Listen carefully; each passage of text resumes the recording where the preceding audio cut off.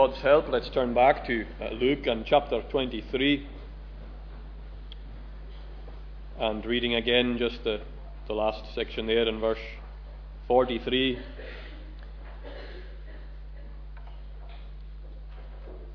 And Jesus said to him, "Truly I say to you, today you will be with me in paradise." So tonight I want us to look at the narrative of the thief on the cross. This is a very well-known account, and indeed it's a wonderful account. It's an account of the life-transforming power of the gospel message in the life of a man who is quite literally in his dying moments. And in that sense, we would call this an 11th hour conversion or an 11th hour salvation.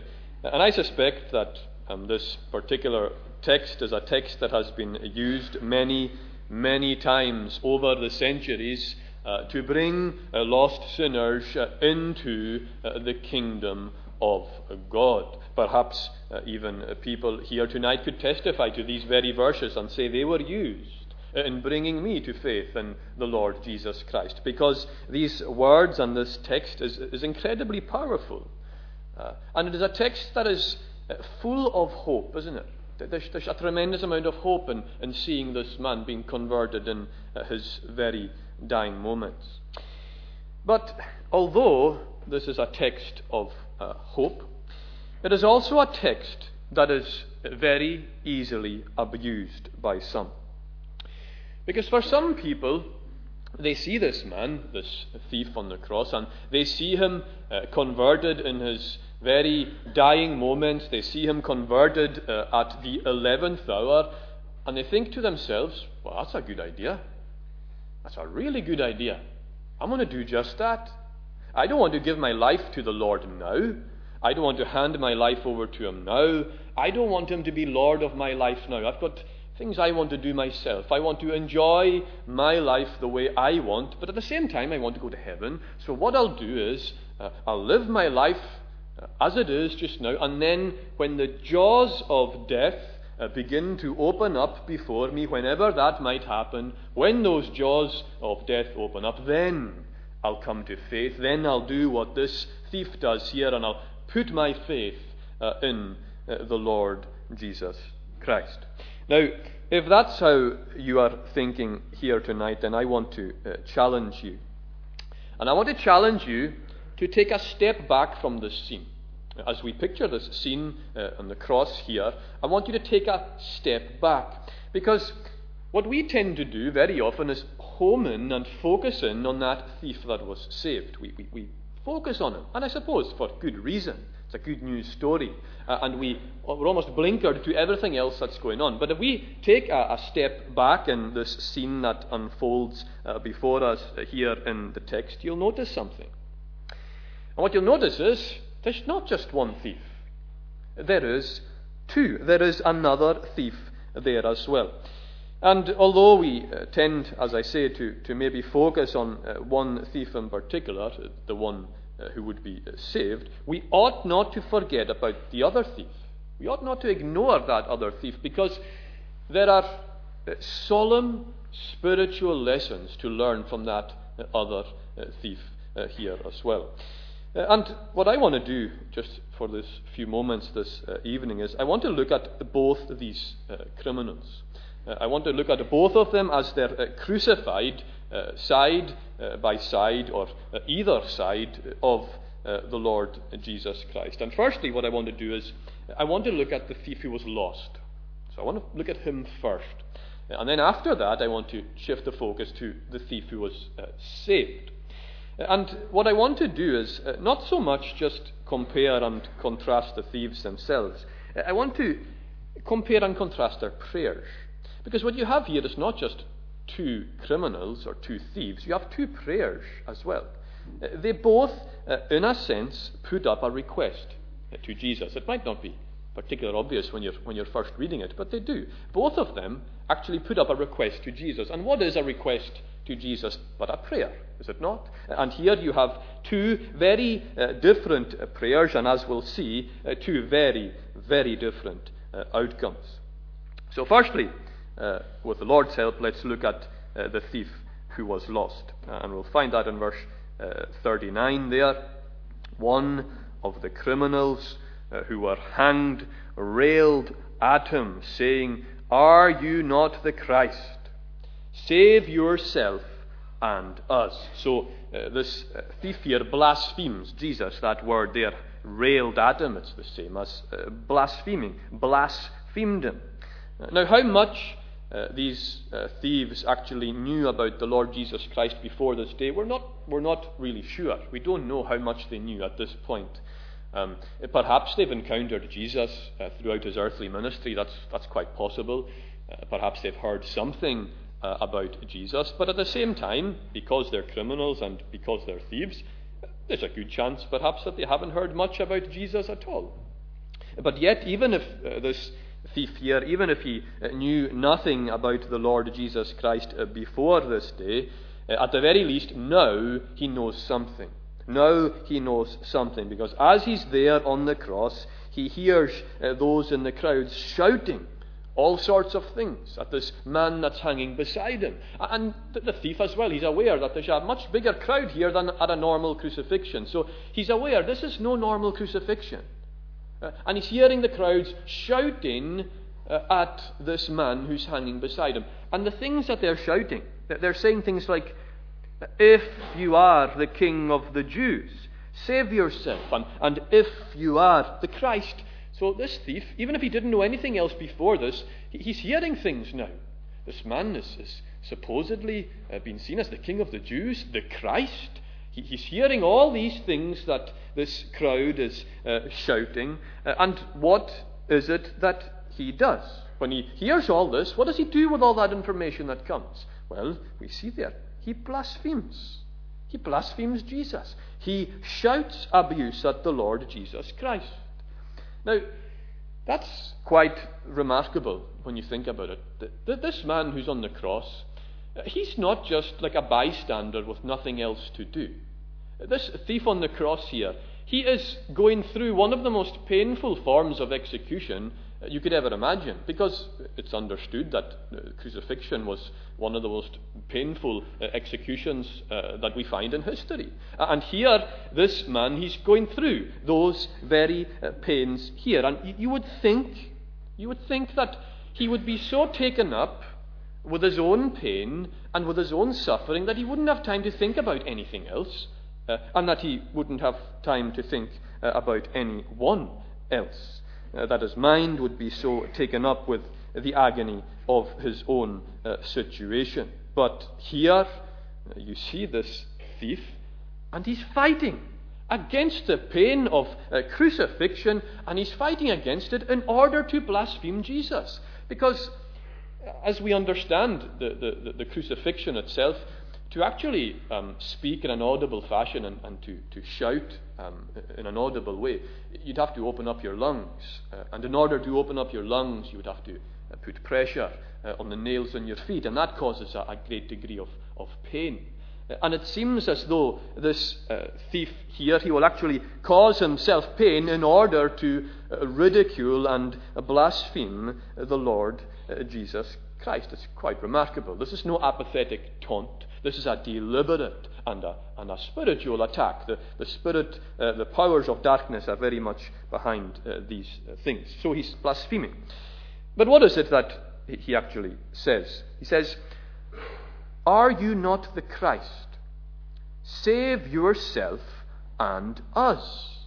You see, he has heard this crowd saying, "Save yourself, go on, prove to us that you're the Son of God, prove to us that you're the Christ, come down from the cross, save yourself. If you really are who you say you are, come down and save yourself." And as this thief hears that, he takes that and he adds to it. He actually adds to it. He says, effectively, "If you are the Christ, save yourself and us." You see, in a twisted way, he actually asks Jesus to save him. So he says, "Save us. It's a request. It's a request to Jesus. And what is a request to Jesus but a prayer, isn't it? And in that sense, this man has prayed. He has said to Jesus, here, save us. But of course, I hope it's crystal clear that this is a blasphemous and evil prayer. An evil and blasphemous petition. Why? Why is this so evil and blasphemous? Well, there's a number of reasons. But the main thing is, there's a lot more to prayer than just the words we use. Because what he says here is perfectly fine. Save us. That's a good prayer, isn't it? Save me. We would commend people to say that kind of prayer. Save me. Save us. And that's what he does here. But this is a blasphemous prayer. It's a blasphemous prayer because this prayer here is lacking a number of things. A number of things. And I want to just highlight two things that this prayer is lacking. First and foremost, he lacks faith. That's fundamental to prayer, isn't it? Faith. But he lacks faith. You see, he says, are you not the Christ? And that's really worded in the sense of, are you not supposedly the Christ? If you are, save us. You see, there's no faith in this. There's no faith in this at all. These words here, they're not a declaration that Jesus is the Christ. They're the opposite. They're words very much loaded with doubt, and it's as though he's saying, you're not the Christ. Some translations have it, if you are the Christ. It's as though he's saying, you're not the Christ. I don't believe you're the Christ. I don't believe. If you are, prove it. Prove it to me. Your own people, they don't believe you. Look at them, Jesus. They're there in the crowds and they're blaspheming and they're ridiculing and they're mocking you. They don't believe you. If you really are the Christ, save yourself. And not only that, but save us as well. You see, this prayer has no faith in it at all. There is no faith at all in this blasphemous prayer. But as well as lacking faith, the prayer also shows a complete lack of understanding. Because he has no understanding of what he actually needs saved from. We touched on this in the fellowship on Friday night, didn't we? Saying, save us. You have to ask, what do people mean by that? Save us. What does that mean when someone says, save me? Save me from what? And you can ask here, what does this man mean here when he says, save us? Did this mean that he wanted to be saved from his sins? Saved from going into a lost eternity? Well, of course, that's not what he meant here. When he says, save us here, save me, he just wanted down from the cross. That's all he wanted. He wanted down from the cross, and he wanted down from the cross so that, what, he could turn in repentance and turn to the Lord? No. He wanted down from the cross so that he could carry on his crime-fueled life. That's all he wanted here. He didn't care about his soul or sin or heaven and hell or any of these things. He just wanted down so that he could continue his life of sin. This is a blasphemous request, a blasphemous prayer. No faith in it, and absolutely no understanding at all.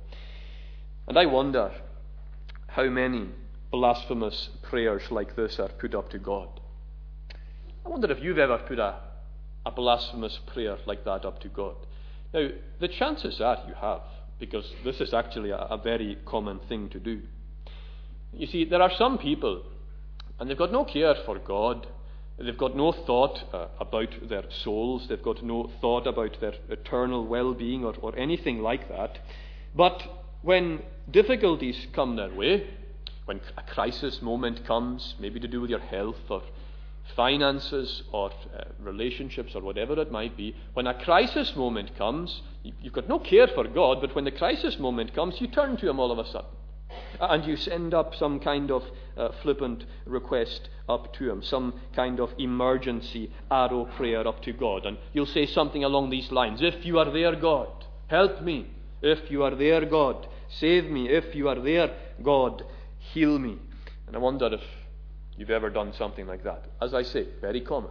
Probably most people here have a very common kind of prayer to put up. Now, I'm not saying here, don't pray to God in times of distress and times when death is drawing near.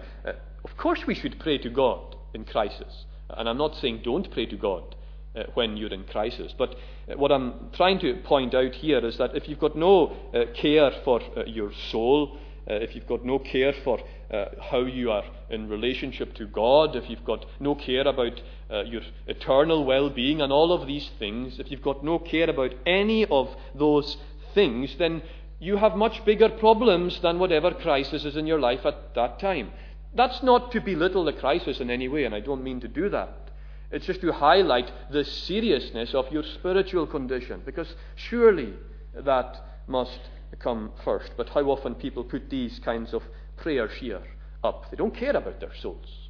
They just care about whatever crisis they're in and getting out of it. And this thief's request or his prayer here, it's utterly devoid of faith and utterly devoid of any understanding. He blasphemes and he mocks Jesus. And is that not a frightening way to end your life?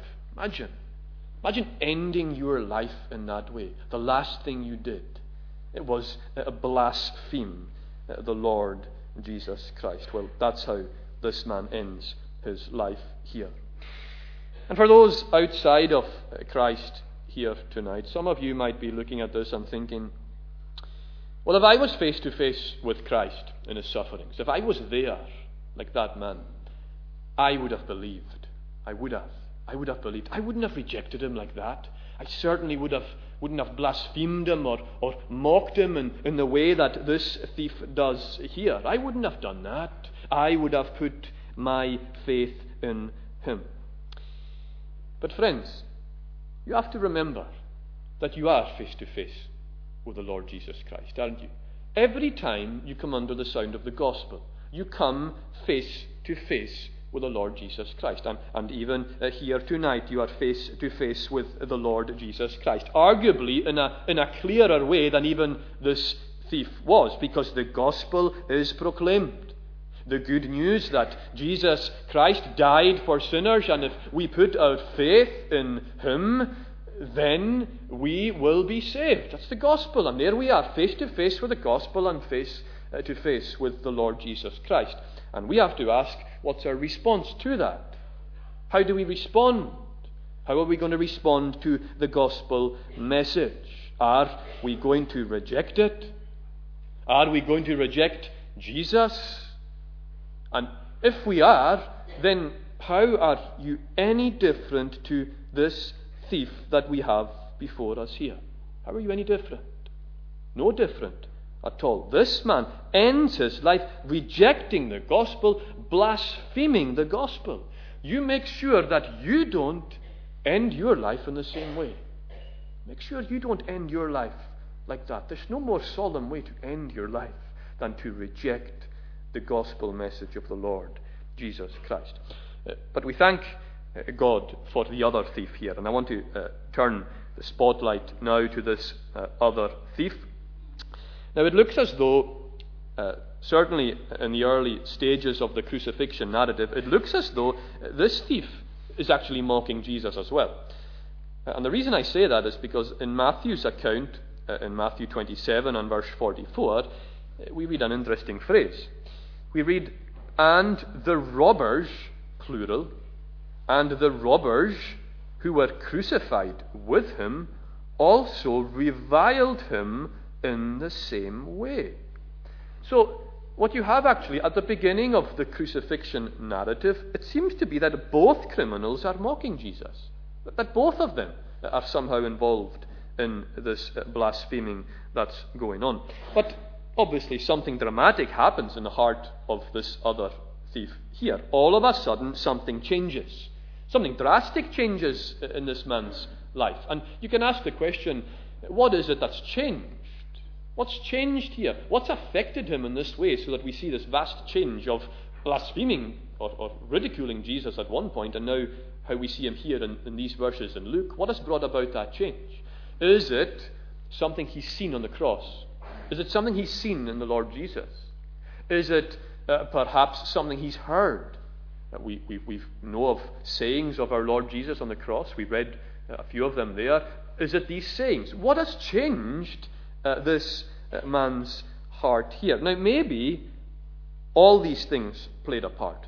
It's likely that the Lord used all these things. But ultimately, the change was brought about by the Spirit of God. That's the reason for this change.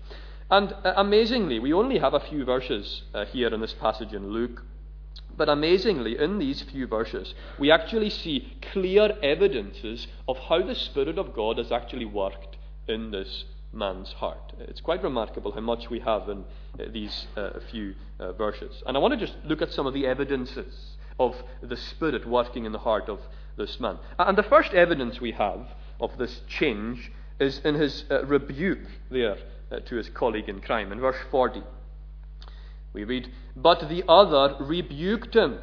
So the lost thief was ridiculing and mocking, and now we read the other thief rebuked him, saying, "Do you not fear God, since you are under the same sentence of condemnation?" So what do we see here? We see a godly fear developing in this man. You see, as the jaws of death are opening up before this man, he becomes very much aware of God. He becomes aware of God, and this fear of God begins to develop inside him, and this fear of God awakens him to his condition. He begins to have the eyes of his understanding opened. That's the Spirit who's doing that. You see, the other thief lacked this. The Spirit wasn't opening his eyes. He was blinded by his own sin. But here, this man, he begins to see. The Spirit is working in him, and he begins to see, and not only does he begin to see, but he begins to fear. And what is it that he's fearing? He's not fearing death. He's not fearing the pains of the cross. He's not fearing crucifixion itself. He is fearing God. He's fearing God. Remarkable. And is this not how the Spirit of God works in the life of the sinner? Is that not how the Spirit of God works when He's converting the sinner? Because for those amongst us here tonight who have been saved, you perhaps remember a time when you had no fear of God. Maybe you remember a time when you didn't really reverence Him at all. A time when you would blaspheme His name and it didn't really affect you in any way. But then the Spirit of God all of a sudden began to work. And when the Spirit worked and He opened your eyes, you begin to fear God. You didn't have this before. Now all of a sudden you begin to fear Him. This godly fear sets in. And very often in the process of conversion, that's the first thing that we become aware of. We become aware that all of a sudden now we fear God. We didn't before, and now I fear God. And you wonder, why is that? And it's the Spirit of God is working in you. And that's exactly what this thief experiences here, the fear of God. But then, what does that lead to in the experience of this thief? So then we see the next evidence of the Spirit's work. We see conviction and confession of sin there in verse 41. In verse 41, we read there, "And we indeed justly, for we are receiving the due reward of our deeds." You see, he confesses that he is a lawbreaker, and he confesses that he is deserving of punishment. And again, is this not the case spiritually when the Lord is working in a saving way in the sinner? Because as this sense of godly fear sets in, what happens is it highlights and it very much elevates our sin. Our sin is magnified. And before this happened, you would sin and it didn't bother you that much. You would sin and you knew it was sin because you knew your Bible and you knew this was a sin. But you would sin, it didn't really bother you. But when the Spirit opens your eyes and when you begin to be aware of this fear of God, all of a sudden sin bothers you. It bothers you. It really gets to you. And things that perhaps you used to do and things that you used to say without flinching before. Now all of a sudden you do and you say these things and you're uncomfortable, very uncomfortable. And it's like you feel the eye of the Almighty One Himself looking down on you, and you just feel the weight of the conviction of all of these things. And on top of that, you become aware that God is a holy God and a just God.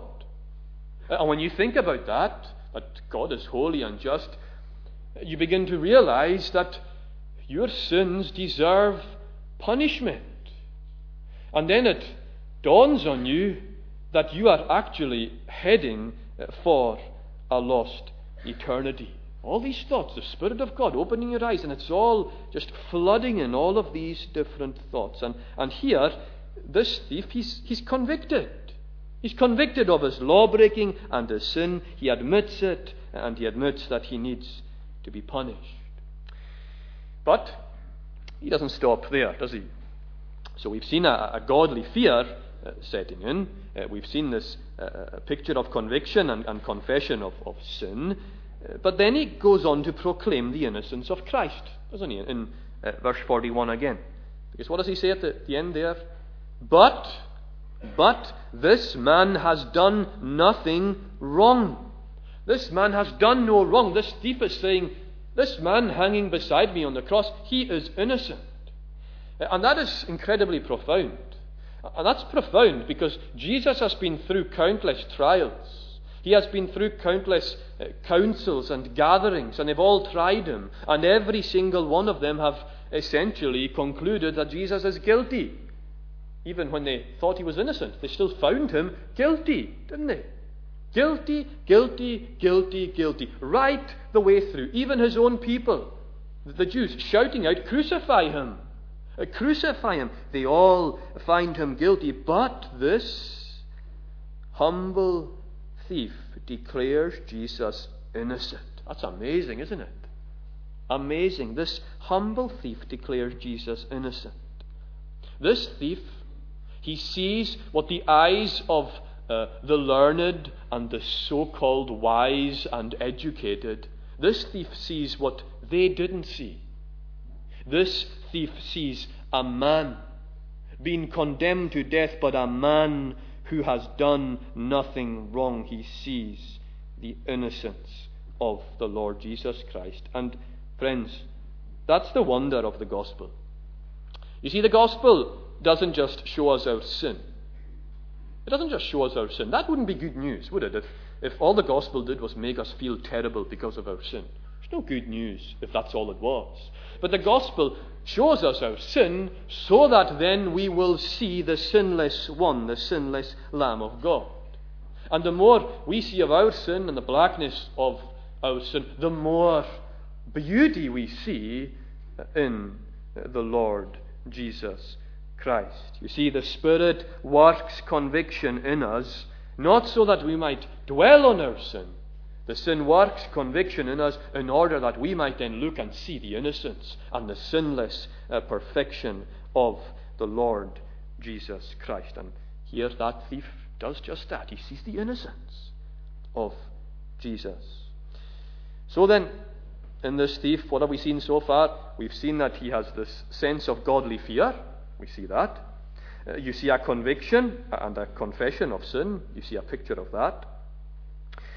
He sees the innocence of Christ. And then, crucially, he prays. He prays. And we looked at the blasphemous prayer of the other thief and how different is the humble prayer of this thief here. Jesus, remember me when you come into your kingdom. Amazing prayer, isn't it? And you see the humility in that prayer. Just remember me. It's so simple. It's as though he's saying, if you but remember me, my soul will be well. My body might die here on the cross, but Jesus, if you remember me, my soul will be well. It's such a simple and a humble prayer. And we can learn a lot from that, you know. It's not the long-winded, articulate prayers of the wise that God wants to hear when we come to him for salvation, is it? It's not that. Sometimes we think our prayer needs to be of a particular theological rigor to be saved. That's not the case. That's not the case at all. Because when we are left broken by our sin, and when we are struck with this realization that we are hell-deserving sinners, and then when we become aware of the Spirit of God working in us and opening our eyes, words fail us. We've got nothing. We've got nothing to give. We're broken. Broken sinners, aware of our sin, coming before God, and we've got nothing. And all we can do is fall before our Lord and say words like this: remember me, remember me. Sometimes that's all we have, and sometimes, when the Spirit works in that way in your life, that's all you need. To come broken before God and say, simply, remember me. And you'll notice as well in that prayer, he says, when you come in your kingdom. That's another remarkable phrase there. His eyes are so opened by the Spirit of God that he sees this battered, bloody, bruised body hanging on the cross beside him, and this thief sees him as a king. Nobody else sees him as a king. But amazingly, this thief does. He sees him as a king, and a king of this vast spiritual kingdom. Amazing faith and understanding in that prayer, isn't there? Amazing humility as well. Remember me when you come into your kingdom. Oh, his eyes have been opened. The Spirit has opened his eyes, and you can clearly see that in this prayer. Remember me. Remember back in Genesis, when Joseph, when he was in prison, and Joseph, he was in prison with Pharaoh's cupbearer. And of course, famously, Joseph interpreted the dream of the cupbearer, and he told the cupbearer that he would be reinstated to his position. And remember what Joseph said to him. He said, when you are restored, remember me. Remember me when you are freed. And what happened? Did the cupbearer remember his fellow prisoner? He didn't. He forgot his fellow prisoner. But Jesus will not. Jesus will not forget his fellow prisoner here. He'll not forget this poor, humble thief. The rest of society might forget him, quite likely. The rest of society probably took nothing to do with him. They probably gave him little attention at all. But Jesus, he remembers him. And we can see that in his response. In verse 43 there. Truly I say to you, today you will be with me in paradise. Amazing answer. There was silence in response to that blasphemous request or that blasphemous petition from the other thief. But how different is the response to this humble prayer of faith here from this thief. Jesus assures him, your prayer is answered. Jesus assures him that life eternal awaits him that very day. He is saved. It's amazing. He's saved. You know, there is great irony in what's actually going on here when you stop and think about it. You know, why do you put a man on a cross? What's the purpose of you putting a man on a cross? Well, the purpose of you putting a man on a cross is to kill him. That's why you do that. So that he'll die. But here, the irony is that here, a man goes on a cross and he comes to life. He comes to life. It's the opposite of what you expect. Because spiritually, when this man was nailed to that cross, he was dead. He was dead in his trespasses. He was dead in his sin. He was dead already. He was dead. But there on that cross, there in that place of death, he comes to life. It's amazing, isn't it? He becomes alive. He becomes a new creation in the Lord Jesus Christ. And you know, the devil would have probably been looking down here, and he would have looked at this thief, and he would have seen in this thief a man who has lived his life in sin, a man who was previously mocking and ridiculing Jesus on the cross, a man who has lived a life of crime. And the devil would have no doubt thought to himself, well, this is definitely one of mine. Definitely. I mean, look at his life. This is one of my children, a child of the devil. And no doubt the devil was ready to just close his grasp on that man's soul and to take him down into a lost eternity. No doubt. But amazingly, what happens? Just as this man is about to be taken down into the very depths of hell, just as the devil is ready to grasp him, the Lord Jesus Christ takes him out just like that, just before it is too late. Amazing. An amazing account of someone being saved. And these two thieves here, what's remarkable about them is that they're both very similar. They both have the same experiences. Sometimes we put conversion down to mere experience, but here, these men experience the same thing. They both hung either side of Jesus on the cross. They both saw the same things.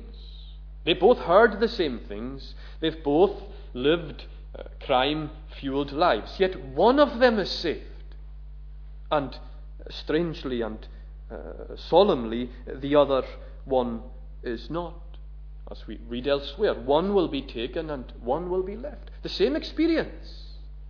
And that shows us that salvation is a work of the Spirit of God, doesn't it?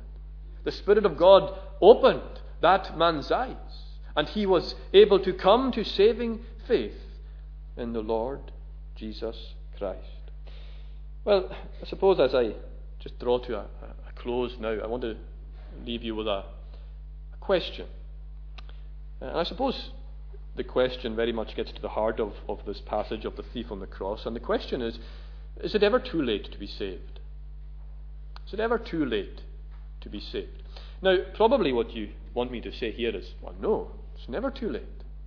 Never too late to be saved. And you would point at this thief on the cross and you would say, there's evidence. There's evidence for you. It's never too late to be saved. But actually, there is a time when it's too late to be saved. Because I look at that other thief. I look at that other thief who died, as far as we know, blaspheming Jesus. I look at that other thief and I can say, it's too late for him. It's too late for him. It's too late for him. He has died without putting his faith in the Lord Jesus Christ. It is too late. And it is too late for everyone who dies without putting their faith in the Lord Jesus Christ. So there is a time when it can be too late. And unconverted friends here tonight, if death comes for you and you have not put your faith in the Lord Jesus Christ, then it is too late for you as well. Don't gamble with your souls. Don't gamble on getting to hear another sermon next Lord's Day, or don't gamble on waiting for another communion Lord's Day evening service. Don't gamble on these things.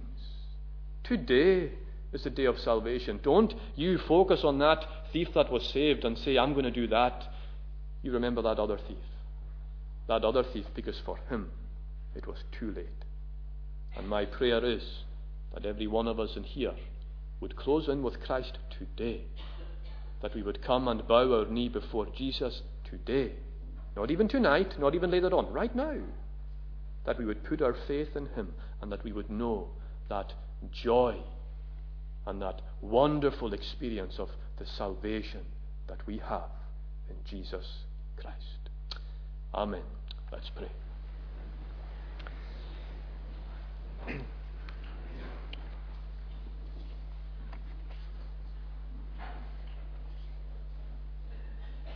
Heavenly Father, we give you thanks for the gospel and the solemn truths which you teach us in it. And we have considered a solemn passage even this evening as we've looked at these two thieves. Two very different stories, two very different prayers, two very different outcomes. And we pray, O Lord, that as we all gather here tonight, some in the Lord, some with their faith in Christ, but some perhaps who have not put their faith in Christ. We pray, O Lord, that those who are outside would look at these two thieves and that they would see the reality of what awaits them if they do not put their faith in the Lord Jesus Christ. May you instill an urgency in their souls, and may the Spirit so work in their souls.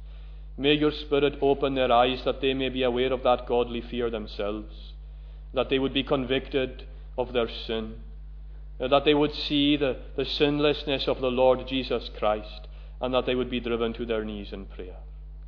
And may they see that their prayer need not be anything more than these simple words that we saw here. Remember me. So remember each one of us here tonight. And we ask it all in Jesus' name. Amen.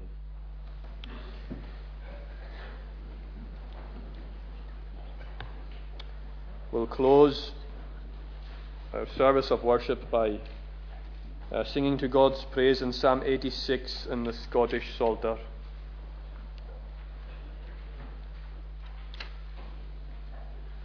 Psalm 86. And we'll sing there the verse marked 1 through to 7. O Lord, do thou bow down thine ear and hear me graciously, because I sore afflicted am and am in poverty. Because I'm holy, let my soul by thee preserved be. O thou my God, thy servant save, that puts his trust in thee.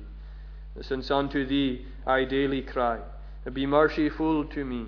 Rejoice thy servant's soul, for Lord, I lift my soul to thee. For thou art gracious, O Lord, and ready to forgive. He is ready even now tonight to forgive. And rich in mercy, all that call upon thee to relieve. And then you have the Lord listening to the prayer of the psalmist here. Hear, Lord, my prayer, unto the voice of my request attend. In troublous times I'll call on thee, for thou wilt answer send. So we'll sing those verses there to God's praise.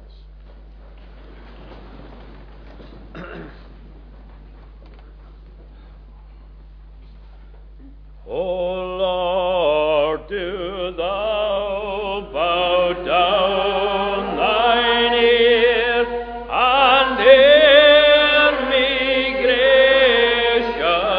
graciously, because I sore afflicted am and am in poverty,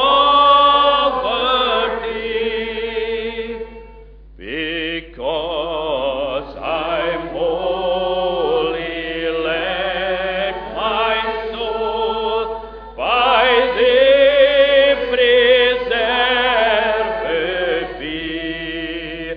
O thou my God, thyself and save, that puts his trust in thee. Saith unto thee I daily cry, be merciful to me. Rejoice thy servant's soul, for Lord, I lift my soul to thee. For thou art gracious, O Lord, and ready to forgive, and rich in mercy, all that fall upon thee to relieve. Hear, Lord, my prayer unto the voice of my request attend. In troublous times I'll call on thee, for thou wilt answer send.